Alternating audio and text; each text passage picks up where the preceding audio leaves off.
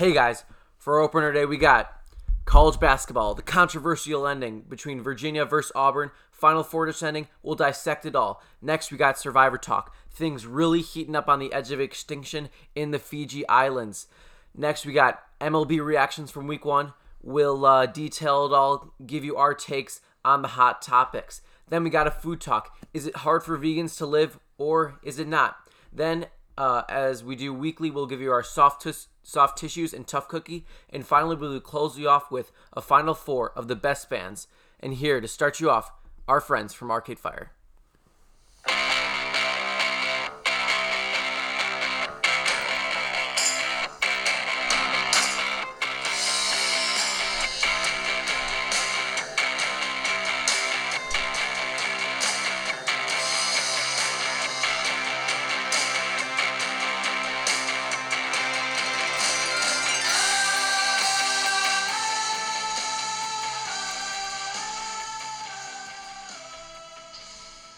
And as Andrew said earlier, the first game of the night was Virginia and Auburn. Auburn was up 2 with 1.5 seconds left. Virginia inbound the ball to Kyle Guy. He takes an off-balance 3 from the corner. 10 blue, got him on the foul. Yeah, and what was the ref's name? Gene Serotonin. Yeah. He came in and said that was the correct call made. He did not let the shooter land. If he does not land, the rule is always you have to give him space to land, and usually it's either if he gets him on the arm or not. Right. That's usually the call for a foul 3-point on a play. shooter, yeah. And Kyle Guy drains all 3. Auburn tries a last-minute heave, but Pretty much hopeless at that point. At that point. Detail the minutes before that moment. Virginia up 10 with, 5 minutes to go? Yeah, they were up about 10, and then they went on a huge drought, and They Auburn couldn't score came for out. 4 minutes. Auburn goes on a 10-0 run, so then they were up. They went up 3. They went up 3, yeah. Then Virginia Tech went on a 5-0 run to close it off. I mean, that was an incredible game, although it wasn't pretty to watch all the time. That was just a hard-fought battle between two great teams. I think the better team won in the end. I think Virginia played fairly well, although their time management wasn't great. I think they could have managed the time well. Tony Bennett could have called timeouts in certain situations to down the momentum, but I think it was a very well-played game, I would say. Yeah, they in Virginia had a few chances to go ahead late, but they took really bad shots. Ty Jerome was forced into a couple deep threes that were not good shots, and like we said, Tony Bennett had 2 timeouts waiting for him that he could have used to drop a set to get a better shot, maybe get a drive for Hunter or an open 3 for Kyle Guy, but he decided not to and let him play, and it really didn't help him at all. They kind of got a little lucky. They had the lucky no double dribble call, the one off of Ty Jerome's foot that they did not call. That was a blown call, I'd say. Yeah, speaking of that, do you think that the NCAA should do anything about the obvious double dribble call miss, like make a rule change, just maybe make an acknowledgement that they did miss the call? These things happen sometimes. So what do you think they should do about it? At this point, I don't think they need to do anything. I don't know how that even work. Like, how? Well, I mean, it's similar to the missed call in the NFC Championship game between the Saints-Rams, and it takes one big moment to make a huge rule change. And in a situation like that, I mean, under 10 seconds remaining, and it was obvious. I saw it live. I don't know. I get that refs make mistakes, but I thought that was obvious that it didn't hit the Auburn defender when he was going behind the back. Then it hit his foot. I mean, that was a clear double dribble call. If I was an Auburn fan, I couldn't let go of that call. That will just bite me for the rest of my life. It'll be hard to forget about that one. I mean, it was just absolutely preposterous, egregious. Things have to be done about that call because I really think it took the game away from Auburn, and I think it's kind of being a little bit overblown right now, not covered as much as the foul call at the end of the game with Kyle Guy. So, I mean, it was a very controversial ending. I hate to see it end that way, but, that's kind of the reality of being a sports fan in this day and age where the refs are under a magnifying glass, under high scrutiny every game, and, you just have to. It's the way of the road. They're gonna make mistakes, and you kind of have to deal with it. But it's a tough pill to swallow, especially if you're an Auburn fan. That was a clear double dribble call, and if that doesn't happen, then I believe. I mean, wasn't Virginia down 3 at that point? Yes, they were. Virginia was down 3. Auburn gets the ball. They foul. Probably make at least one 2-possession game. I think that means Auburn's winning that. Game, advancing. No. They were down 3. Auburn was up 2, I believe, or maybe up. No, 4. it was 3. They're up 3. You're right. No, yeah. It could have been up 4. No. They're up 3. Then they fouled. They fouled, and then they got the 2 free throws. Mm-hmm. Yeah. Okay. And then you bring up the point. Who was the MVP of the game? For me, I would go Kyle Guy, just because of how clutch he was at the end of the game. I don't think there's one obvious person that really stood out. I mean, looking at the stat sheet, Kyle Guy had 15. Ty Jerome had 21, 50% from the field. But I would go Kyle Guy because of his clutch shots at the end of the game and the free throws that he shot. For me, I'd probably go with Ty Jerome, just because his work on the boards. He was their leading rebounder with 9 rebounds. Yeah. Diakite has been a key component of late, but struggled tonight. Only scored 2. Obviously, he had the shot to send it in overtime against the Boilermakers. But he's still a physical presence inside. But overall, he's been a really consistent rebounder. I mean, he's been a guy who hasn't played basketball even all that much in his life. He's only been playing since he was about 14, so there's still a big learning curve for him at this level. Yeah, and now moving on to the Texas Tech-Michigan State game. Unfortunately, as a Spartan fan, it was a tough night. Texas Tech wins 61-51. Looked like for a while, Michigan State down 13 with about 10 minutes to go. They cut it to 4 with 5 minutes remaining. I think 5 minutes remaining. Then it was 52-51, Texas Tech leading. Texas Tech goes on a 9-0 run to end the game. Very unfortunate. How shocked were you that Texas Tech won, or did you kind of expect it going in? I wouldn't say I expected it. I expected Michigan State to win. They were favored in this game, as you would expect.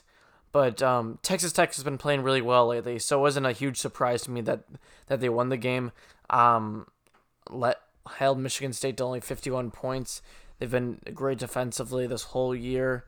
They've all kept teams under 70 points, under 65 points, around that area all year long, and they did a great job on just consuming the ball handlers and not letting them get into their sets really easy. Yeah, I mean, shout out to Chris Beard, did an unbelievable job with that program. I think he's only been here. I mean, he's coached D1 for 4 years. I think he's been at Texas Tech for 3 of those, 2 or 3 of those. So just like unbelievable job with that program. Turned around. It's normally a football school along with Auburn, but Texas Tech, they turned into a defensive powerhouse. Michigan State couldn't get anything going inside.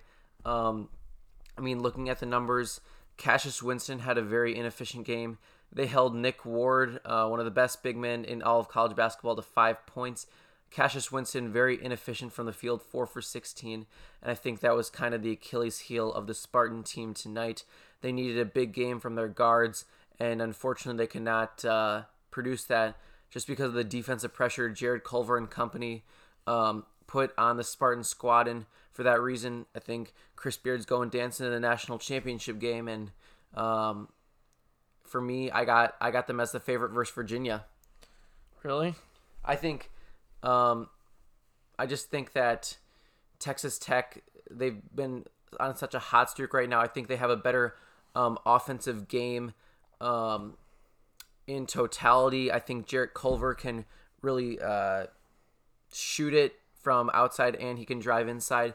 I think Virginia, although they won tonight, I think they're struggling offensively a bit. And I think with Texas Tech's defensive pressure, Virginia's never faced anything like it all year. I got Texas Tech in this one. Chris Beard's cutting down the nets Monday night. Well, for me, lastly, if you were to pick one team to win it all right now, bet on your life, who would you pick? Virginia still. Even though it's shown that if you don't have an extremely... Yeah, really? Virginia. They got a good offense this year. I'm not worried about them. I think they'll come back revenge season after getting the upset last year. And that was the clip that Jack pulled up. He predicted this in January. Is he Jesus? What is it, like the prophet that predicts things? Well, for me, Virginia, I mean, it seemed like they're due. It seemed like Tony Bennett was due.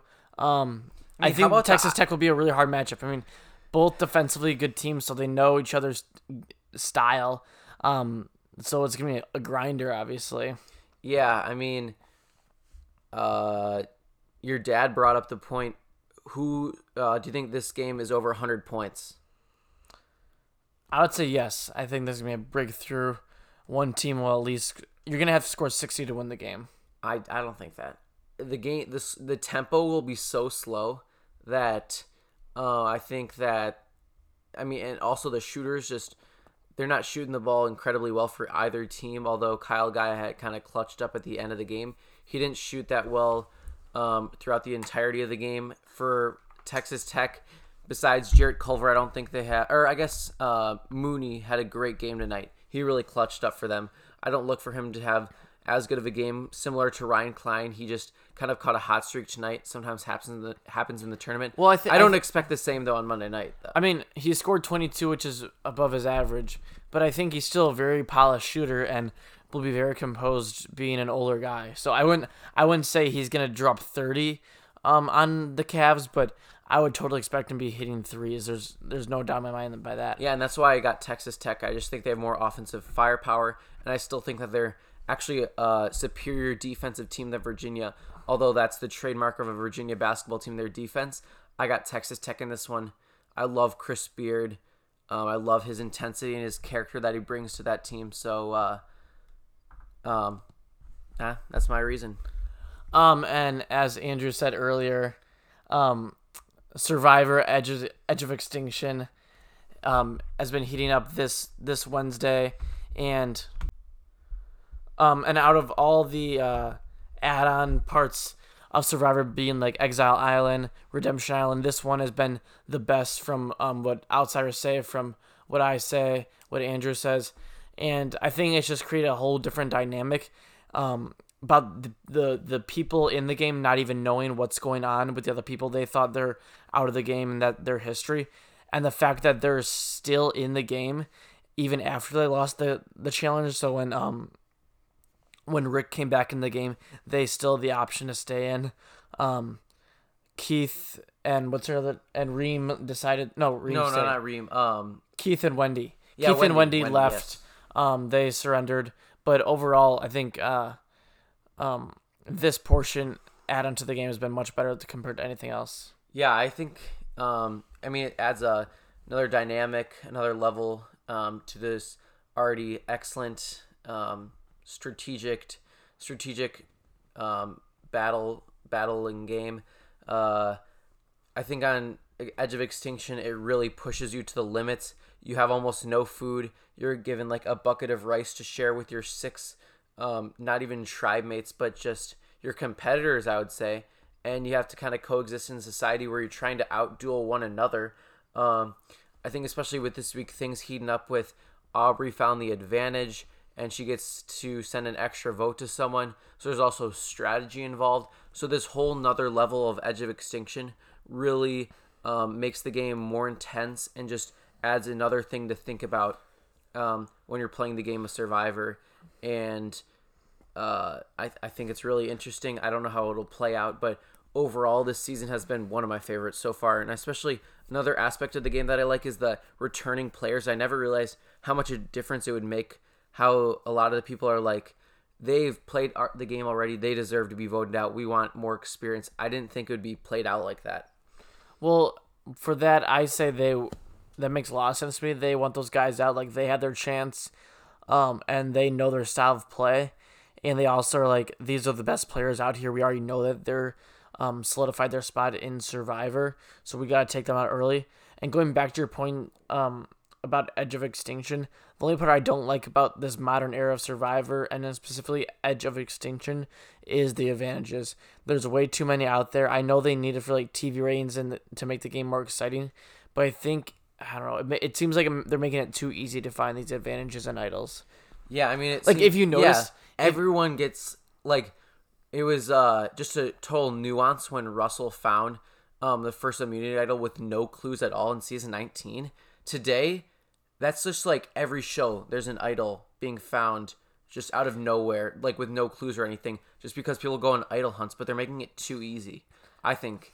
And if you notice on the screen, when it says the person's name now, it says like Lauren, merged tribe, and then it says one idol. Like, that's insane that they put it in like the part of the name now. Well, I mean, it's such an important I know thing to have. But I think they should, but it's just funny how they do it now, because it's usually there's only like one, maybe two idols in the game at that point. But it seems like now everyone has it. Also, what you brought up before we recorded this was how prevalent blind sides are now, which has like totally changed the game. And I like this, but I just want to hear your take on it. Yeah, I mean, like when we talk about blind sides and winning the game, you need that big resume. So for me, you want the numbers always, but if you're at the head of the snake leading, the pack of 6 or 7 versus those four other players at the bottom just getting ready to get knocked off one by one, it seems like it's almost easier now to be at the bottom because some people will flip now just to get a blind side because they know they have to get a good resume. Before, they would just take that block of 7 to 7 and have a little civil war there. It didn't matter to them. And if you're at those top 2 spots, they're going to gun for you right away. So you either have to be like at those bottom 4, or actually, honestly, you want to be in the position where you can flip flop, I would say. Yeah, you want to be. It's almost the perfect spot would be the bottom of the big alliance, because then you can flip right away, and then you can try to work your way to be one of the like ringleaders of the bottom and start orchestrating those blind sides. Because you got to make sure you're orchestrating yourself to build that resume. Right. And as we learned in Survivor, and especially this season, there's no such thing as trust in Survivor, and that has not been a more common theme this season. But also, you don't want to be the ringleader of the big alliance, because it seems like people just really want to cut the head of the snake off. As you said, they want to get rid of that leader because he's a threat to the game and it adds to the resume. I compare it to, if you get good grades in school, that's great, but you also need other things to get into college. You need to volunteer. You need to do extracurriculars, and that's the type of blind sides people are looking to try to get. So I think the blind sides, it adds more like mystery and more drama to the show, which is fun. So I think I kind of like the small alliance versus the big alliance. People trying to flip, you really have no idea what's going to happen when you go into tribal council, because I feel like there's so much drama that they have to cover within the show that in the end you don't get each other's ideas, which I like. So it's a really interesting aspect of the game, and I think Survivor is just at an all-time peak right now. Well, also a point I want to make, do you think like going after the big challenge threats is important now? No, because especially I don't think there's not anyone in this season particularly that could go on a challenge run like Ozzy did. Besides Joe. I don't even think he could. Why not? He went on a 5-1. Joe, with the long hair and the beard. Yeah, he's one of the. Well, he's not even in the game right now, though. I know, but you just said in this season. But I'm saying that like, besides Joe, because he's the only one who can go on a streak and win the game by winning challenges. But the other people, I don't think it even matters that much. Like you need to go after the people who are mentally strong. Yeah, like, don't go. I mean, if like I was a Survivor, don't go after physical threats. Strategic threats are so much more valuable to the game, and that has been shown in the past winners. Like, physical abilities don't even really matter that much anymore, unless you're in the top 4 and then you earn your way in, or you're right on the chopping block. And then you need a few immunities, but it's not that big of a deal. And also, I think it's the fact that the challenges now have gotten way different compared to the like pre season 20 and on, they're more like the individual immunities are like balancing things and like holding things and staying for a long time. Compared earlier, it was like running through an obstacle course and then doing a puzzle. I don't really like how it is now with between like merge 13 to 6. But that's just me. I think that's healthy survivor talk. Yeah, we will move on. Now moving on to MLB, we're going to cover some of the Week 1 headlines. So one of the major headlines in Major League Baseball right now is the Cubs are 2-6. So with this, do you think that Madden is on the hot seat? For me, I don't think Madden is on the hot seat. Even though they had a really bad start, still a small sample size of baseball. A lot of games to be played left. Madden has proven himself as a manager, being one. Does he prove himself? Because he almost choked in like the playoffs where they won the World Series. I don't think he's that great of a strategic manager in today's game. The game has evolved and he hasn't evolved with it, in my opinion. Well, I think he's a little behind, but he's still very good. I think he's still a very good clubhouse manager.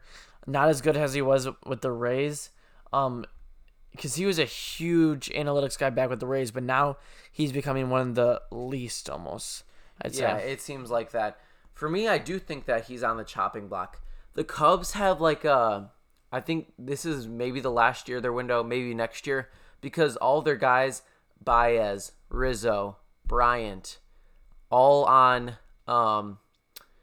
free agent deals in the coming years, and I don't think they're going to be able to pay all those guys with the bad contracts they've signed. They have signed some of the worst baseball contracts in the game right now. Yu Darvish has been garbage. Ben Zobrist, I mean, he's been a quality player for the previous couple years, but he's really degrading now as an old player. Chatwood out of the bullpen has been a disaster. They signed him to a pretty lengthy deal. So all these guys, I think they're aging, and the Cubs front office just has done a bad job of managing who they're going to get in the offseason.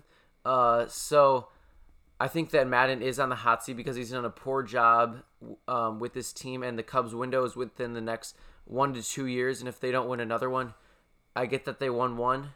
They did it. They defeated that hurdle of the 108 years without a championship when no one ever thought they could. They did that, but they have a couple more years before another rebuild, in my opinion. See, I think they still have a little bit longer of a window. Not like super long. I think just like one more extra year. I think with the money they have, they could, hold on to some of those good players for in that extra year, and then pull in one more good batter, one more good pitcher to make one last playoff push in 2 years or so. But I do agree with you that their window is closing. Yeah. Which team are you worried about the most out of these teams that expected to be some of the best in baseball, but have struggled in the first week? Cubs, Red Sox, Astros, and Yankees. I think the Cubs for me. I mean, the Red Sox, defending champs, if you believe in a little World Series hangover or not, that could be a factor, but I think they're too talented to be struggling this long. The Yankees, they're my preseason World Series champion. The injuries are getting to them a little bit, but I think they'll find a way to get through the season. Stanton will be a huge loss for a little bit of time, and then Severino, they'll get back in a few weeks. But until then, I think they can hold their ground. And honestly, it's not like I don't think the Rays are going to be anywhere near the top competing with them, even though it might seem like right now they will be. But come September, they'll be fine. Astros are going to do their thing. I don't think you can really even call it struggling. I think obviously Bregman, Correa, Altuve, Springer, those top 4 guys are the best in the game. And then to the Cubs' point, as we just talked about, they're struggling. Their pitching staff is kind of incomplete, I feel. Quintana, he's just been okay over the last couple of years. Not that he was like overrated, but I think people thought too much of it as a hot topic when the Cubs acquired him 2 years ago at the trade deadline. For me, I'm most worried about the Red Sox just because their starting pitching has been atrocious, and especially because they're battling with a tough American League. I mean, as a league, I would say the American League's pretty tough. I think the Rays are going to battle up there. I think you still underestimate the A's and what they can do with their strategic innovations and the quality players that they have for a low price. I think the Yankees, once they get healthy in about mid-May, when all their players start coming back, Aaron Hicks, Michael Andujar, Giancarlo Stanton, they've just caught a lot of bad breaks early this season. Luis Severino in the pitching area. So I think the Yankees will be fine once comes mid-April. The Astros, as you said, they're only 4-5. They'll be fine. Just had a rough couple games. So, and even though the Cubs are really, really struggling, I'm not really worried about them because I really hope they do bad as a Brewers fan, so I don't care about them. So I'm most worried about the Red Sox because their starting pitching has been bad. They don't have Kimbrel to close out games, so their bullpen has been a little shaky. And I think their offense hasn't totally got it together yet. So maybe that World Series hangover is kind of kicking in. Next, the Padres have started off the season 6-3. One of the best times in San Diego to be a fan right now. Do you think that this team is legit, or is it just an early season fluke? Well, I do not think they're early season fluke. I do not think they're legit, though. I think as of now, the young players are still getting settled in. They'll be, coming up throughout the whole year. So I don't think they'll really have time to all settle in as a team to be cohesive enough to, if you even think they make a playoff push. I think there's too many. I think there's two teams ahead of them in the NL West, in the Dodgers and the Rockies. But playoff ready, no. Legit, no. I think 2020 and 2021 would be their years for a wild card and maybe to compete with a division title. I actually don't think I wouldn't say that they're legit now and would consider them like a division contender with the Dodgers. I don't think they're at that pace yet. Do I think they could maybe compete for a second wild card? Yes. They have the pieces. They have a lot of momentum right now, and they're actually interested in adding another starter. They were in talks with Keuchel's camp as of recently. They talked to the Blue Jays about possibly trading for Marcus Stroman, and even the Cleveland Indians with Trevor Bauer. So I think if they add another starter, things get a whole lot more interesting. Fernando Tatis. What do you mean another starter? They don't have any pitching right now. Well, they've been 6-3 to start the season. They have to have some pitching to win the games. But I don't think they have enough to sustain. Those arms are all fresh, coming right out of spring training. There's no way. The fact that I can't. I mean, besides like Clayton Richards, who's subpar, they have nobody pitching wise. There's no way they can sustain a 162 game season with such poor pitching. They're gonna have to add a lot more and bring a lot more younger pitchers. Mark my words. I think you're underestimating the Padres. So what do you expect? What do you expect them to win this year? I'll go 86 games for them. In the mix of a wild card, do you think they get a wild card? No, I don't think they get a wild card. I think they come. I'll go 4 games short of it. So I think they're in contention up until September. I would not be surprised at all if they're that, just because they got a lot of young talent up there, and they've been doing really well. Fernando Tatis has 2 homers already, OPS of 833, above average. He's one of the brightest young stars in the game, and they have a whole lot more coming up. Manny Machado's kind of started settling in. Eric Hosmer's been better than last season. So I think the Padres, just don't underestimate them. I think they're better than you make it look.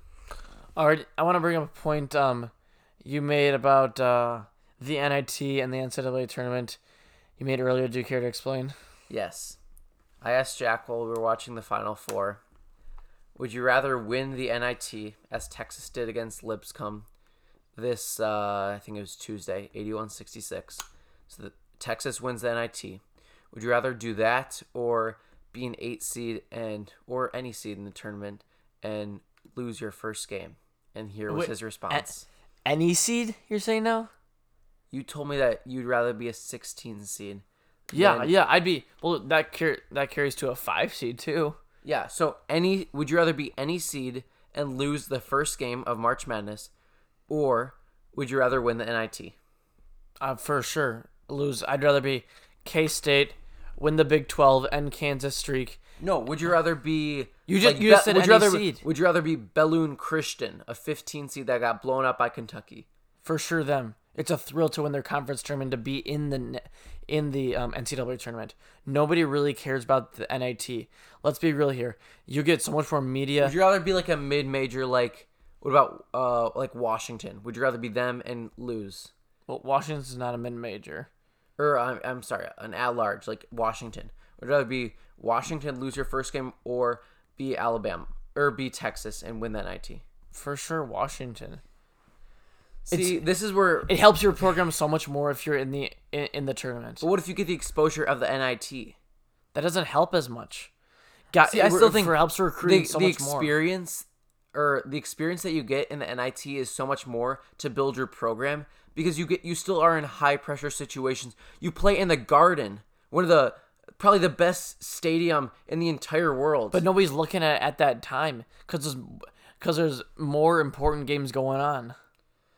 I mean, I just think it's great experience for guys to be in high level situations to compete for a championship, other than Washington or like a at large getting blown out in their first game. So you rather take Northwestern when they made their first tournament in program history, and they won a game.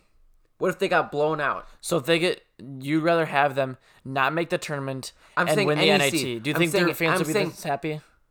I'm saying any seed though. I think they'd be just as happy as if they win the NIT. I don't think so. I think they'd be very upset that they did not make the tournament, and it could not rehatch those wounds for not making the tournament. It makes no sense to me how it helped your program more with recruiting and bringing in guys to show that. I don't think that, but your guys get experience when they're playing in the high level situations, other than just playing in one game and getting blown out, as I said. Okay, it's still much higher level, much higher stakes in the tournament. I don't think that, because I think when you're in the NIT, once you start getting to the Elite Eight, and then, like, if you saw the video of the Texas locker room after they won their Final Four game to get to the championship, they were hyped up. They were excited. What do you think? They're just going to be sitting there? What do you expect? That's what you make it look out to be, like the NIT is nothing. Because nobody likes anything from it. Nobody takes any. Nobody says you can't ask anybody to. You could name say that NIT they grew champions. as a. Yeah, you can't say that anyone. Could you say that people can name the 8 seed that got blown out in last year's tournament? Do you remember them? Do you remember all the 8 seeds that lost, or the 9 seeds that lost last year? The at-larges. I could go back much easier than the NIT, but you're seeing the fact that you're saying it. That it helps your team more does not make sense, because it doesn't show strides in your team. It doesn't show that you're getting better. Yes, it does, because you play more games and your team can improve over those games. Okay, so over a span of 3 years, your team goes, let's say, makes the tournament, NIT championship, NIT lose in the first round, let's say first or second round, compared to maybe NIT lose in the first round. How does that look better? Well, what if you were champions though in the NIT, or would you just lose in the NIT? But isn't show that, like, okay, your fans want a national championship, right? Yeah. The closer you are to a national championship would be an 8 seed compared to an NIT championship. I wouldn't say that, because you're growing as a team in the NIT. You're playing good teams when you're in the NIT. So what you just said is you're not growing in the tournament, and you're not playing good teams. You're not growing in the tournament if you lose your first game in a blowout. I wouldn't say that. Well, now you're saying it's a blowout. That was never the question. Yes, I said that. You said, I would said, you rather... The question you Would asked... you rather lose the first game? Yeah. Lose the first game. You never said a blowout. All you said... What you just said... You said you would rather... But then I asked you, what if it was a blowout? You said the same exact answer. Yeah, because more exposure helps with Well, recruiting. more exposure to more games in high-level situations in the NIT, other than getting blown out in the first game. So... Okay, we're going on too long about this. We need to move on. No, we're staying here. Oh my because gosh. It makes no We're getting nothing accomplished. I'm just saying it makes no sense to me how it helps your program get closer to a national championship when you're not in the tournament to win a national championship. You get more national exposure when you play over a long period of time. When you play 4 or 5 games in the NIT, than when you play one game and get blown out in the first game. All right, well, we'll put it to a poll. This is Oh my gosh. All right, now after all that shenanigans talk by you, I'm going to hear my own voice talk some real sense about vegans. How do they do it? Jack, what are your opinions of vegans and how hard their lifestyle is? It's blasphemy. I don't really understand it. I get, you know, kind of why they do it or whatever, but maybe, you know, with health reasons or other things like that. I don't really understand the health reasons, like, there are good vitamins in meat, and you get good protein from that. And I get that there are other sources, but I think that the meat and fish are just the prime suspects of protein. All right. I'm not really... I mean... I just think it's like being a vegan is so hard. Like, there are barely any restaurants that offer vegan food. What about eggs? Like, is it really that much of a hardship for chickens to lay eggs and then eat them? No, they do it every day. Yeah, that doesn't make a lot of sense to me. Like, if you want to be anything, just be a vegetarian. But I just experienced a lot of hardship yesterday. It was Friday. Didn't eat any meat. I was really hungry. There were a lot of options. There's options, but you have to put a whole lot more effort into making something. Other than, like, I don't know, fresh ground beef or something, which is really easy to make. Then you have to, like, make a pasta. But with pasta, I only like eating it with a meat sauce. So there's, like, a dilemma. Or if you want to make, like, fish, I only like it fried. But if I don't go to a fish fry, then it's at my house, it's usually, like, baked cod. And I think that is not very appetizing. And, like, I only like fried cod. So, you know, you get the dilemmas, and it's like, oh, how do you do it? You know, I just don't understand how vegans do it. You have to come up with, like, super complex recipes.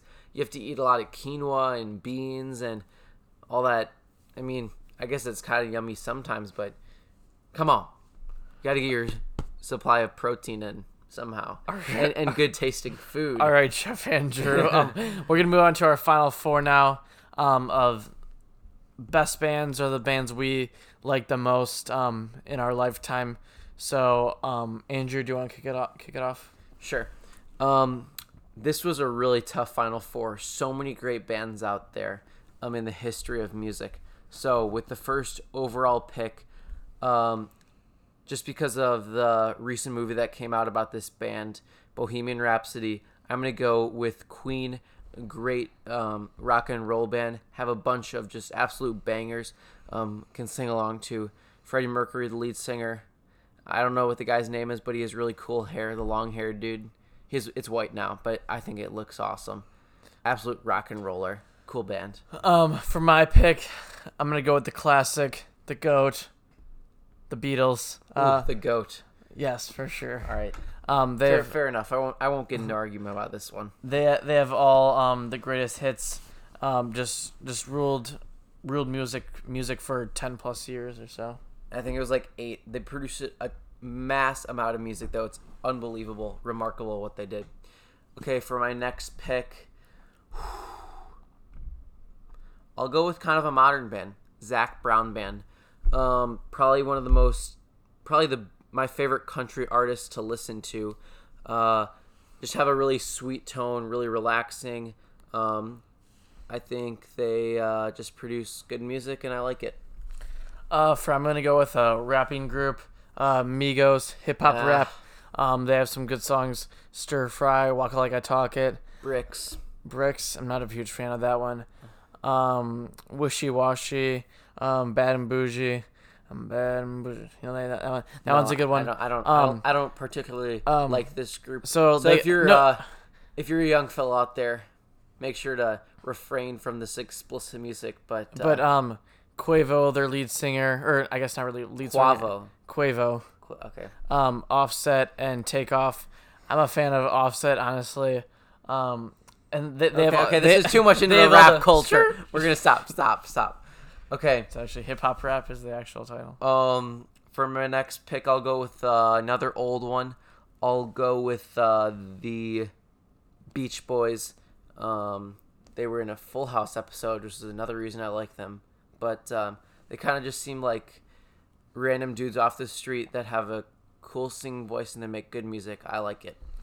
Well, speaking of Full House, I'm gonna go with Jesse and the Rippers. I was gonna say that one. I like that one. This one, Jesse playing in the club or whatever. Was this actually like a real band? No, it's just for the TV show. But like, how did they sound so good? I mean, they probably got like pretty good singers just to fill the spot. So this is a real band, I guess. Somewhat. So, Jesse and the Rippers. All right, my final pick. I'll go with the Pentatonics, particularly for their Christmas music. However, they do good covers of popular songs. This is an a cappella group founded in Texas. They won a singing competition. From then on, its history. One of the best, I guess, I would say my favorite a cappella group of all time. For me, I'm going to go with my last pick in AJR. This is kind of more an unknown band or group, but they have some really good songs. Check out their album. Who are they? The Japanese? No, this is not Japanese people. These are Americans. Oh, okay. Just assuming that letters are Japanese. But no, AJR, they have really good music. I suggest to check them out. Today, we'll close you off with the historic song, One Shining Moment. This will be played on Monday night after the Nets are cut. But we'll give you a little preview at first just because of this song's greatness. Everyone have a great week. Thanks for tuning into the Bay Brothers.